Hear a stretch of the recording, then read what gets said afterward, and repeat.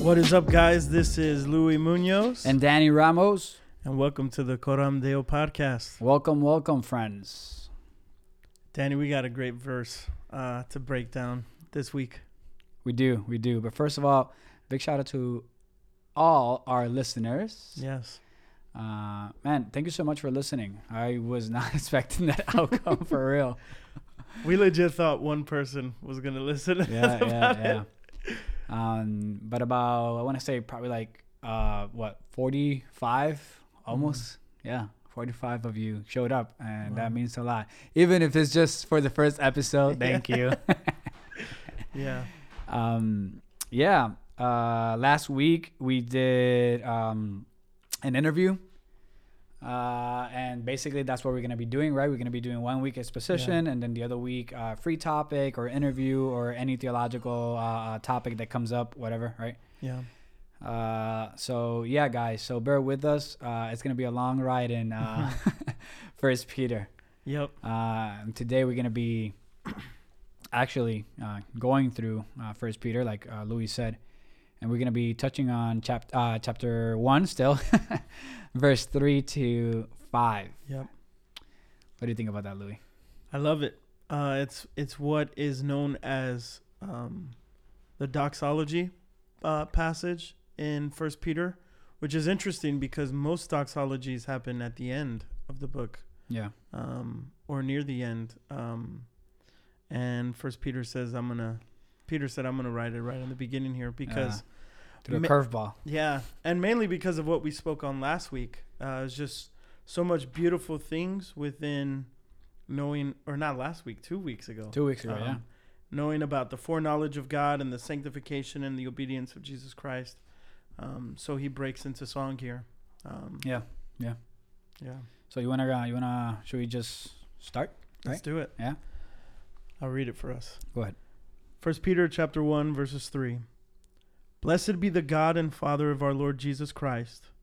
According to his great mercy, he has caused us to be born again to a living hope through the resurrection of Jesus Christ from the dead, to an inheritance that is imperishable, undefiled, and unfading, kept in heaven for you, who by God's power are being guarded through faith for a salvation ready to be revealed in the last time. That's good. Real good. That's sounds like a lot of meat. Yep. So let's jump right into it. First of all, let us remind you guys again, we're not theologians, we're not experts, but we're just sharpening each other up, studying through the week, and sitting down together at the table. Actually, right here at my house, at the table, drinking some coffee and delicious coffee. Yeah. And talking theology and going through scripture and learning together. So if you have any questions, you have any doubts, if you feel that we're not doing a good job and you feel the need to call us out, please do. Yes. Email us, reach out to us through Instagram or Twitter. Yeah. We're going to be posting for some reason, I can't remember the email right now. So we're going to be posting that on the social media. Yeah. And you guys can just reach out to us through there. And we will happily take correction. Or have you over as a guest. And you can, you can take us through the passage and explain it to us as well. Yeah. What do you think about that? Oh, that'd be fun. Yeah, you're right. So yeah, guys, Let's define what a doxology is, right? A doxology is a hymn of praise. The word comes from the Greek doxa, which refers to glory that is ascribed to God because it belongs eternally and intrinsically. That's good, right? So yeah, that's a doxology, is a hymn of praise, and in this case, Peter is giving praise to the one and only God the Father. Something important for us to know is that this doxology is not divorced from the opening verses with which Peter starts the letter. You guys remember those verses 1 to 2, to those who are elect exiles of the dispersion in Pontus, Galatia, Cappadocia, Asia, and Bithynia, according, verse 2, according to the foreknowledge of God the Father, in the sanctification of the Spirit, for obedience to Jesus Christ and for sprinkling with his blood, may grace and peace be multiplied to you. And then verse 3 to 5, right? The doxology. This doxology that starts in verse 3 is not divorced from those verses that are coming before.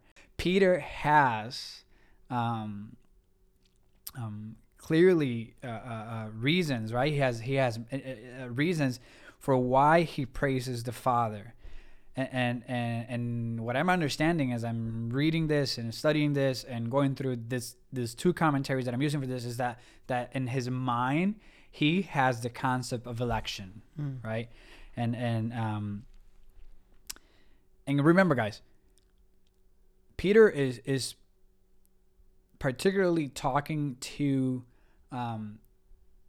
this audience that is going through persecution, right? However that looks like in these provinces of Rome, and however that persecution may look like in the life of these believers individually and collectively.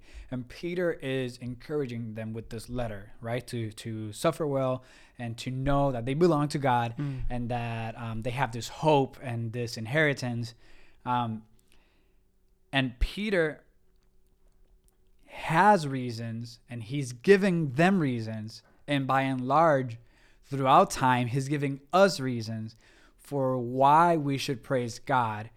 And I believe he has in his mind the electing grace of God upon his people. Yeah.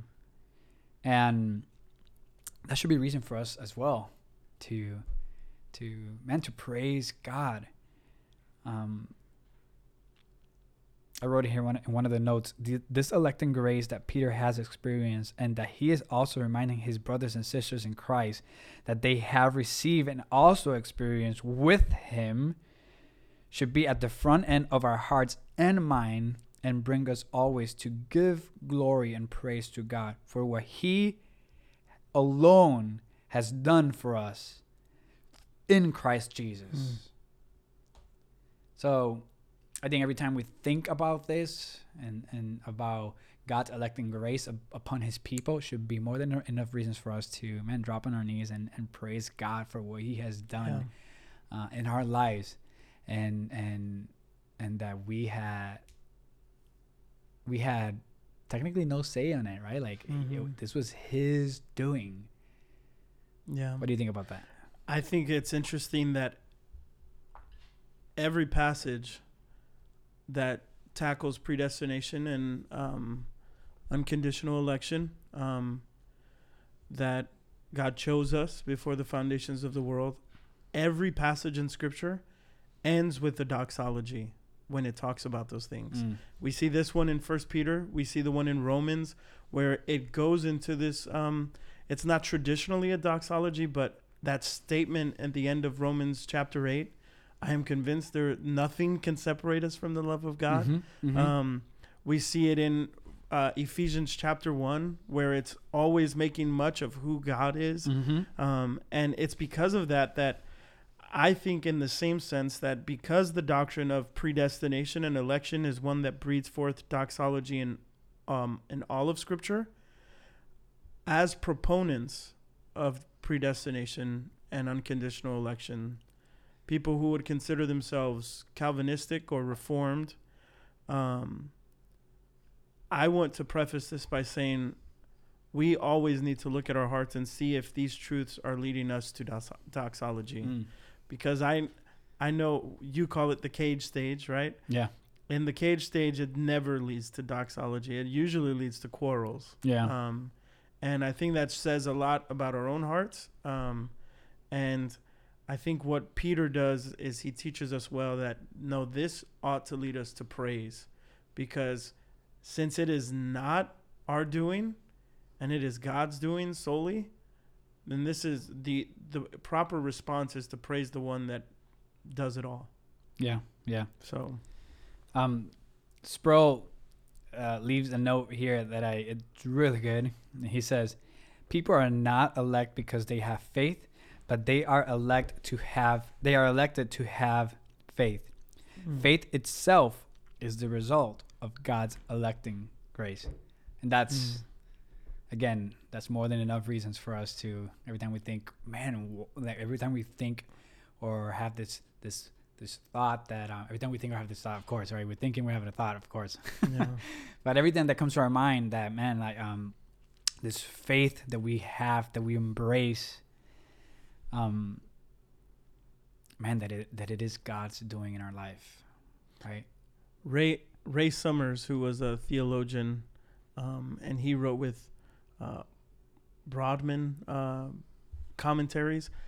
He said on the issue of salvation, he said, there's two proponents at work in salvation, the faith of man and the sovereignty of God. He said the sovereignty of God is the most important thing. The faith of man in comparison to the sovereignty of God is non-existent.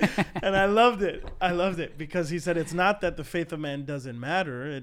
Faith matters. Yeah. But compared to the sovereignty of God, yeah, it's very small. Yeah. So now, we said that, right? Or I said, and I think Louis is in agreement. We said we said that Peter has his reason, right? That starts in verses 1 and 2, God's election of his people. And there is also a reason here that he continues, right? He in verse 3, first is the reason in verses 1 and 2, election that happens in eternity past, before anything, before we have done anything good or evil. Yeah. And then he says here in verse 3, according to his great mercy, blessed be the God and Father of our Lord Jesus Christ. According to his great mercy, here it is, he has caused us to be born again to a living hope. Yeah. Born again. He has caused us to be born again. And Peter is talking about what we call in theology about regeneration.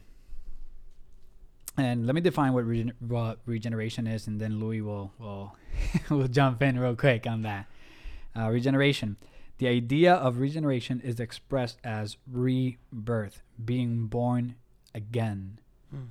This new birth suggests the newness of life in Christ. The process of regeneration is not brought about by human righteousness, but by the gracious act of God. Yeah. And in that too, something that we need to see is Peter is writing this from a place. I love this. I think it was R.C. Sproul that said this. It was that guy Ray Summers.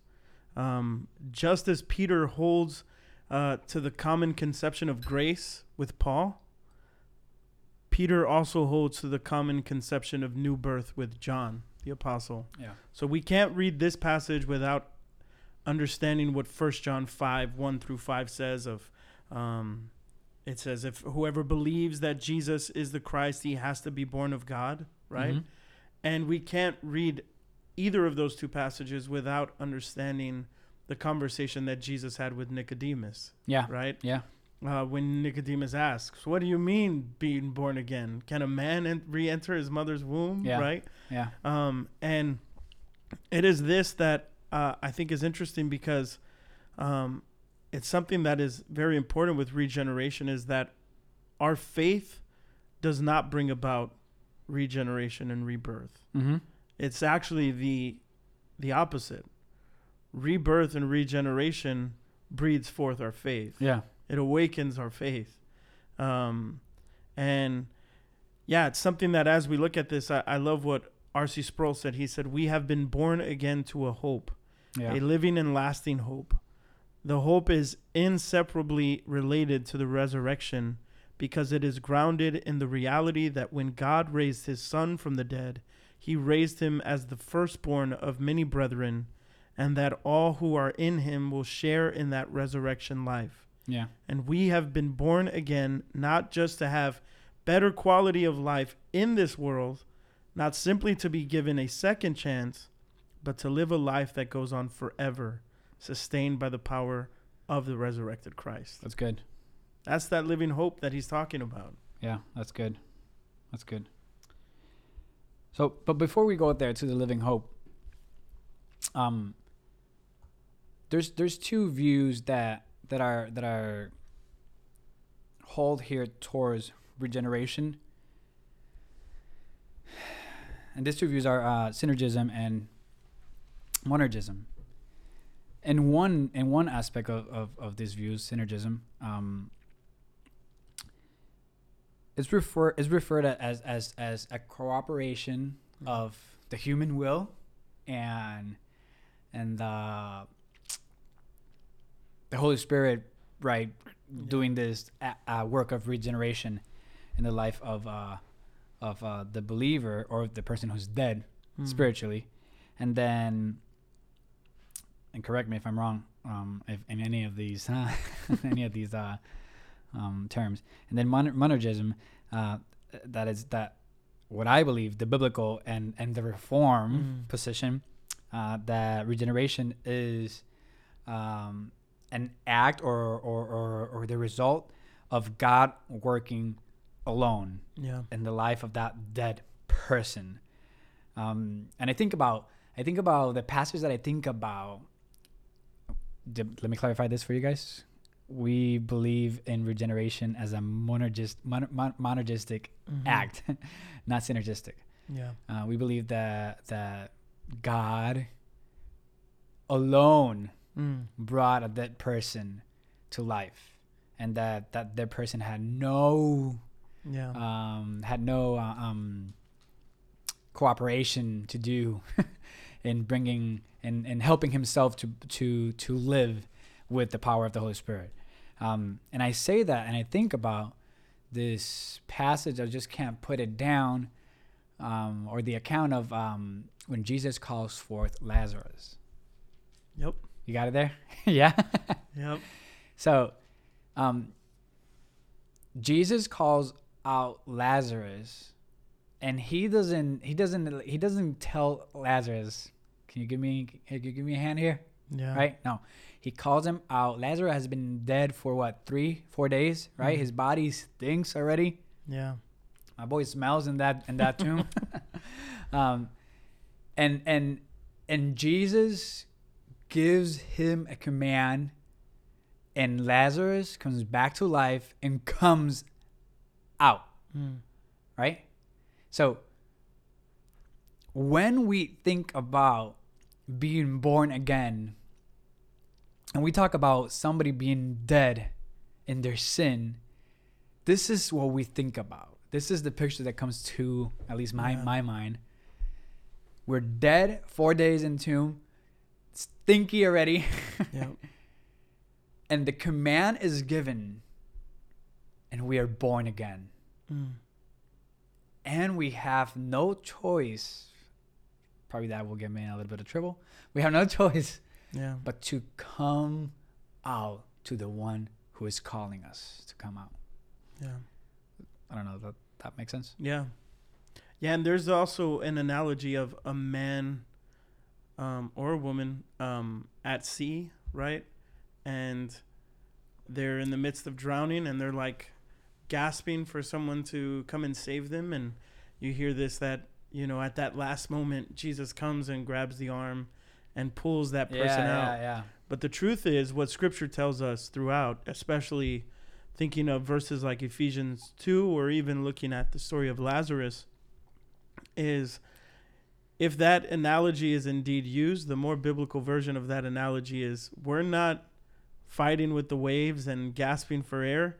We're already at the bottom of the sea. Yeah. And Jesus has to come and retrieve us from the ocean floor. Yeah.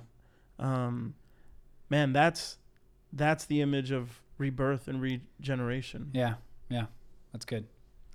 So we can safely say that only God in his supernatural power can cause you to be born again. Yep. And that's, if we consider the facts that we're dead in sin, and that dead people can do nothing for themselves because they're dead, this should bring us to praise God. Yeah. The fact that he had mercy on us and called us back to life. And we were dead and he calls us back to life to himself should be more than enough reasons to for us to give him praise, to be the most, or to be the happiest people on earth. Actually. So God is the only one that can cause this rebirth, born again in our life. So from there we read then, after Peter continues and he says, he has caused us to be born again to a living hope through the resurrection of Jesus Christ from the dead.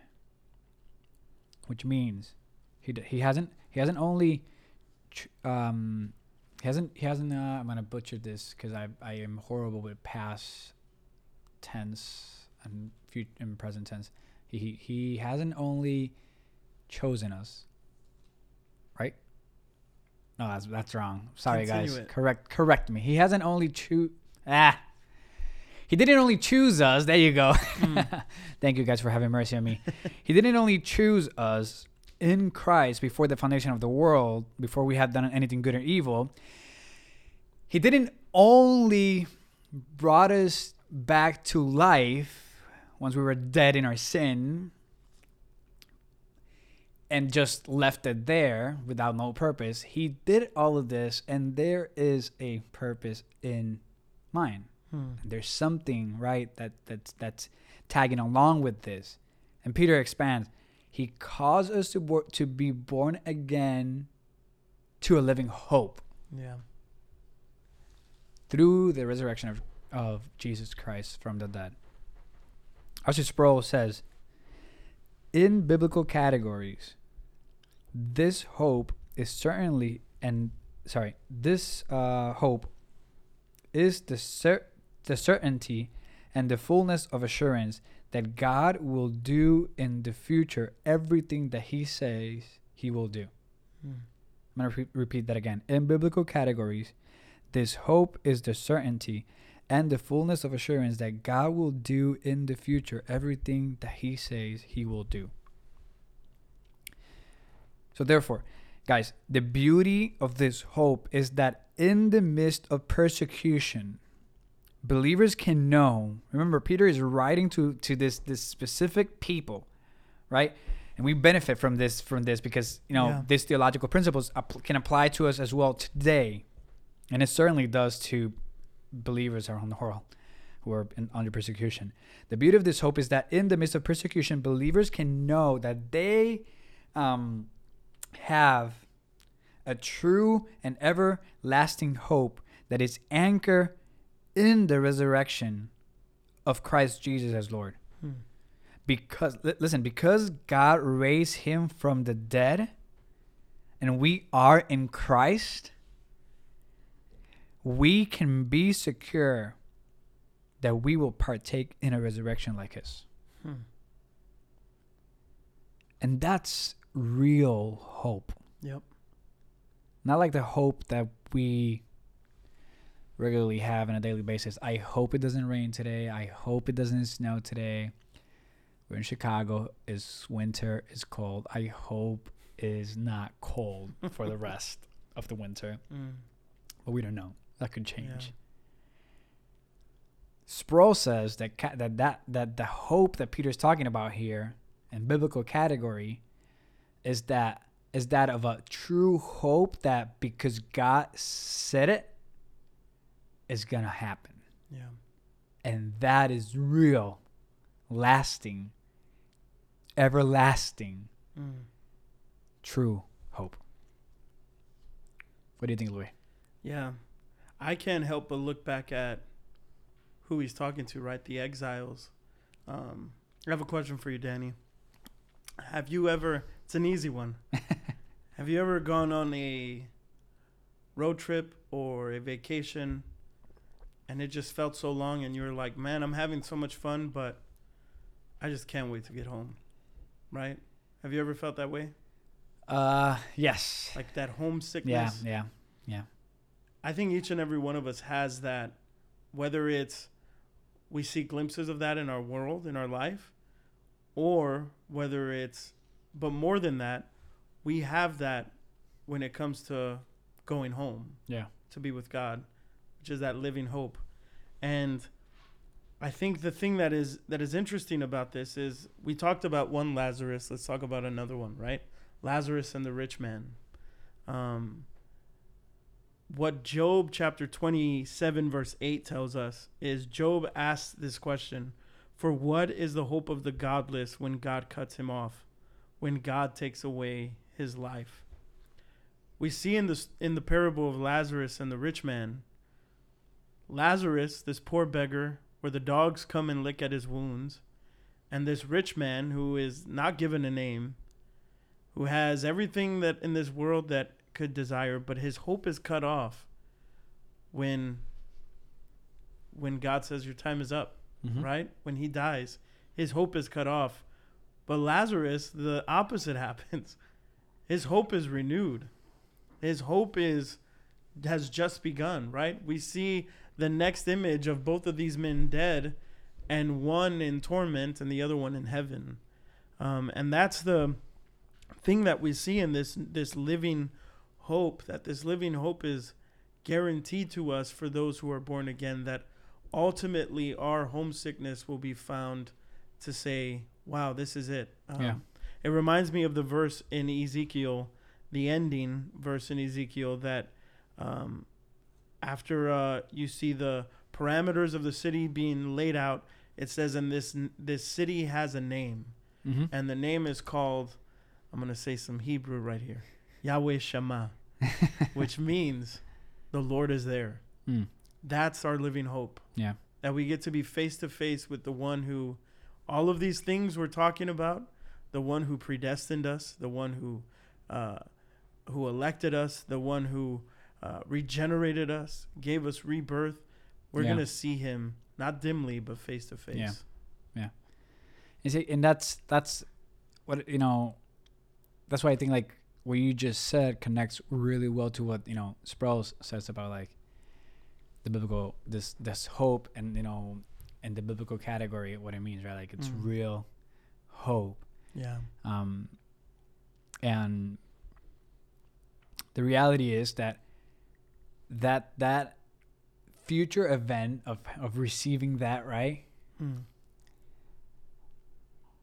It's amazing just to think about it. Yeah. But for those of us, whether we are now or we will in the future, or those brothers and sisters around the world who are facing persecution, who are going through tribulation in a way that probably I'm certain that we haven't experienced here in America, at least. And when I say we, I say at least Louis and me. Yeah. I don't know if some of you, but none of that, and I think this is what Peter is pointing to, none of that, as much as they may hurt, none of that compares or gets close to having real hope in the blessing of resurrection. Yeah. And because Jesus is Lord and he, right, our older brother, resurrected from the dead, God resurrected him from the dead, we can bank and secure that alongside with him, we will also be resurrected from the dead. And that's beautiful. Yeah. Because that means that we will suffer. In this side of eternity, suffering will come in one way or another. But we can have hope that because we are in Christ, together with him, we will be raised. And that is a promise that God is keeping to the end. Yeah. Yeah, and that's why I think doxology is something that just as God meets us where we're at, for those of us that right now, as we're listening to this, some of us may be in the valley and some of us may be on the mountaintop, and God is at both of those places with each and every one of us. What that reminds us with doxology is that humankind always has reason to praise. It's either whether we're praising through shouts of praise or whether we're praising God through bitter tears of lamentation because of this future hope, this living hope that is coming, that the trials, the tribulations that Daniel just spoke on, they will not be our end all be all. Yeah. They will find their rest when we find rest in heaven. That's good. Yeah. That's good. So guys, Peter continues and he moves on in verse 4 and says, well, he doesn't move on, but we're moving on to verse 4. Let's take it up on verse 3. He causes us to be born again to a living hope through the resurrection of Jesus Christ from the dead. Verse 4, to an inheritance that is imperishable, undefiled, and unfading, kept in heaven for you. You know what Peter just did, right? He took imperishable, undefiled, and unfading. For those of you that learn how to preach through Moody Bible Institute, what he did there is, in the Greek, all of those words begin with the same letter. And all of them are usage of alliteration. Now, I don't know how to say them in Greek, but Daniel, I think this is the origin of the original first 3-point sermon that have some sort of rhyme or alliteration to them. They all... It's right here. I didn't think about that.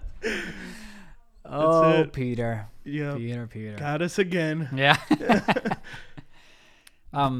Yeah, go ahead. Yeah, but I mean, on a thing that is, it's so interesting because he speaks of this inheritance, and you would think he would describe it in things of, this is what the inheritance is. Mm-hmm. But he tells us this inheritance is so great that there's not enough adjectives to share what this inheritance is. So I'm going to share with you what it isn't. And it cannot perish. It cannot be defiled, and it cannot fade away. Like, that's so beautiful to think of that. And yeah, it's something that as you look at it, it is this command that we have too, right? That what does not perish cannot come to nothing. That what will not spoil will not be stained with the smallest spots. Yeah. That what does not fade stays the same and is immutable.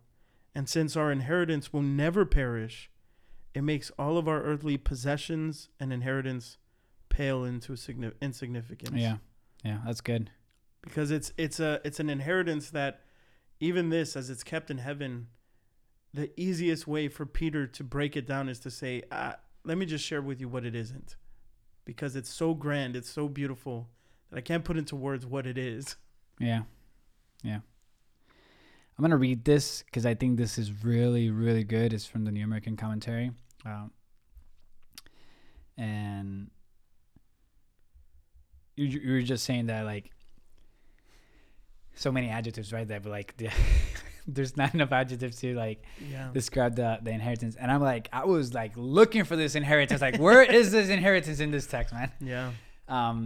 Do you have a theory on what the inheritance is? Actually, I don't, but I really like what Schreiner writes here in the New American Commentary. He says, elsewhere we are told that God is imperishable. Romans chapter 1, verse 23. 1 Timothy chapter 1, verse 17. And that our resurrection bodies, or resurrected bodies, are incorruptible. 1 Corinthians chapter 15, verse 22. The inheritance cannot spoil. Sorry, the inheritance cannot spoil, or perhaps better, is undefiled, right? The inheritance cannot be undefiled. The inheritance will not lose its luster and beauty. It will never become stained or filthy. The same word is used to denote Jesus' sinlessness, Hebrews chapter 7, verse 26. The purity of marriage, Hebrews chapter 13, verse 4. And genuine religion, James chapter 1, verse 27. Finally, the inheritance will never fade. It will last forever, just as the crown of the reward that the elders receive will never fade away. 1 Peter chapter 5, verse 4. I think that was so good. Because even if he's not expounding here, and we can be missing this, right? Like, even if Peter's not expounding here what the inheritance is, I like how he says that Schreiner says that in Romans chapter 1, verse 23, 1 Timothy chapter 1, verse 17, that we're told that God is imperishable.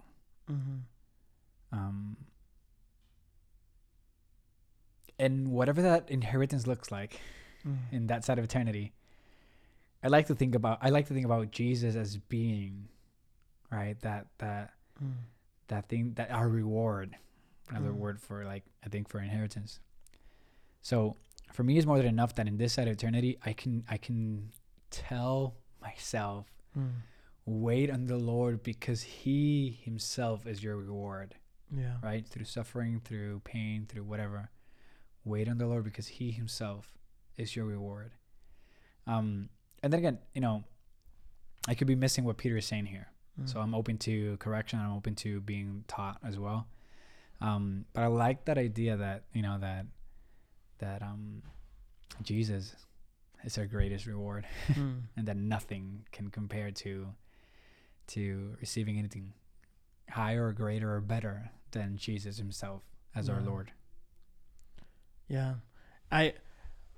Robert Layton, I think that's his name, he had a theory on what the inheritance is. And he said that the inheritance was, and I may be jumping ahead a little bit to the ending of verse 5, but he believed that it was the possession of salvation, that salvation is the inheritance. And I'll just read what he put. He put, "Indeed, this possession is salvation. For in it sets us free from the curse of the law. Salvation sets us free from the wrath of God, from everlasting death, from mortality and decay, from the power and the stain of sin, from temptation, from griefs and afflictions of this life." But then he goes on and he says, "Yet all of these freedoms are only glimpses on earth, for we are not totally free." He says, "We still struggle with the law. We still fear the wrath of God. We will all experience death and decay. We all have stains of sin that need cleansing. We all struggle with temptation. We all have grief, and we all endure afflictions." I love this, though. Yeah. He says, "Yet a day is coming when true liberation from all these things will be seen, and we are made anew." That's good. He swayed me a little bit. I was like, I don't know. You know what? And you know what? I'm gonna take a chance right here and say, like, I'm gonna correct myself too. And I would say, like, man, like, I think that's spot on. I think that's spot on. If Dr. Schreiner is listening to this, forgive me for butchering your commentary, because you actually clarified then in verse 5 of your commentary that the living hope of believers, according to verse 4, is the inheritance. And verse 4 emphasizes that that the inheritance is imperishable, beautiful, and reserved for believers. Now in verse 5, Peter considers whether his readers will certainly receive the inheritance. Before we consider that theme, we should note that Peter now describes the inheritance in terms of salvation. And he says, salvation can be defined as being rescued from God's judgment or wrath in the last day. I like that. Yeah. It's beautiful. Yep. So I correct myself, and I'll backtrack on that. So thank you, Louis. You see, that's what I mean. Louis is pastoring me here. I love what R.C. Sproul said too. Before we even started recording, you said that R.C. Sproul sometimes in his commentaries tries to be a poet. And I think that's what he tried to do with this too. He said, we were being saved. We are being saved. Well, let me back up. We were being saved. We are saved. And we are being saved. Yeah. But ultimately, we shall be saved. Yeah. When we enter into the fullness of the inheritance that is being reserved. Yeah. Man, that's beautiful. And what a way to, I was jumping ahead and I'm sure there's more we need to speak on, but that's a fitting way to end that doxology, right? Yeah. Is on salvation. Yeah. And I think that's perfect the way that, Sprout put it. Yeah. How salvation takes place in 3 ways. Salvation, we were saved, right? We are being saved, and we are going to be saved. Yeah. I think that's amazing because that tells something not about us, but about God. Yeah. Right? And how God has bestowed His grace upon undeserving people like us. So, I think that's a great way to finish verse 3 to 5. Yeah. Unless you have something else. I think just the biggest thing, these 5 opening verses, I was speaking with you before we started this, and something that as we look at themes might be good to look at kind of the fullness of, for those of us that are listening that don't know what Reformed theology is, or don't know what it means when I say words like tulip or the 5 points of Calvinism. Is that a flower? Yeah, it is a flower. Man, the presence of all 5 of those things of total, that man is totally depraved, that as a result of that, God unconditionally elects us, that the atonement is limited, that, or what I like to say is the atonement was definite. Definite. Yes. To dip. Yeah. Yeah. DR. Yeah. Definite redemption. That's it. And that grace is completely irresistible. And as a result to all of that, that we persevere to the end, that the saints will persevere. And basically what I'm trying to say in all of this is when we read the commentary that Sproul wrote, everything that Sproul is saying is nothing new than what Jonathan Edwards said. Yeah. Everything that Jonathan Edwards said is nothing new than what John Calvin said. Yeah. Everything that John Calvin said is nothing new that Martin Luther said. Everything that Martin Luther said is not new than what Augustine said. What we see in this passage is what Augustine said was nothing new than what Peter said. Yeah. And Peter never contradicts Paul, so everything Peter said is what Paul was saying. Yeah. And ultimately, what everything was that Paul was saying is what Jesus was saying. Yeah. And it shows this beautiful image of that. And I think that's a great way to look at kind of the ending of all of this is these are the truths of the gospel. And it's beautiful. You know, I was just listening to, I don't know if this is even going to make the podcast. I don't know where this is going to end, but I was listening to Albert Mohler's sermon 2 years ago that he preached at Wittenberg, Germany, at the church that Martin Luther would preach.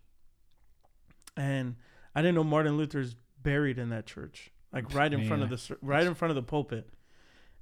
And what Albert Mohler said throughout that is he said, Martin Luther was chastised and come against because he preached a certain gospel. And he said, but Martin Luther preached that gospel with integrity, with passion, because he believed it was the gospel.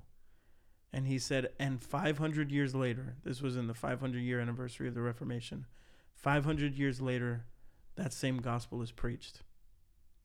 And he went on to say, that is the gospel. Friends, this is the gospel. Peter speaks on it so clearly. That's good. And I know since it is the gospel, it leads us to what this is, doxology. Yeah. So that's good. So there you go, guys. That's 1 Peter chapter 1 verses 3 to 5. So if you have any questions, please write to us to our email podcast coramdeo@gmail.com, or you can also find us on Instagram, Coramdeo Podcast.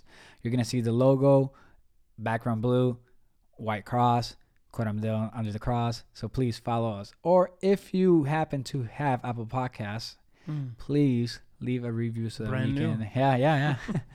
Leave a review so we can know how we are reaching out to you guys and how we can actually, do better at our podcast as well. Yeah. So I have a question, Danny. Yeah. I totally forgot. I was going to ask you this in the middle of the podcast, but I'm having a rough time. Sometimes when I come to my quiet time, I can't find a way to sit down and just read scripture. Is there something that can help me with that? Actually, great. That's a great question, man. Because right now I'm looking at this app that I have in my phone. It's called Streetlights.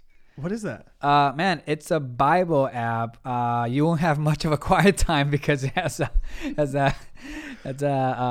background music. But instead of you reading yourself to sleep, this app won't read you to sleep, but you'll be able to listen to scripture. Wow. There's different people who recorded through this books of the Bible, and man, you'll be able to, at least for now, is the New Testament. I'm not sure if they're doing anything for the Old Testament yet, but you'll be able to listen to scripture with a cool background music, and at least I'm using it every morning when I wake up, and it helps me to, stay in tune with my Bible reading. Maybe the next time I have $5, because it's probably about $5. Nah, man, nope. What? Nope, not $5. You want to try again? How? 99 cents? Nope. Not even 99 cents? It is free. Free. Oh, so goodness. Go to your app store or whatever, Google Play, and then download Streetlights for free. So with that said, have a great week, people. Bye. Bye-bye.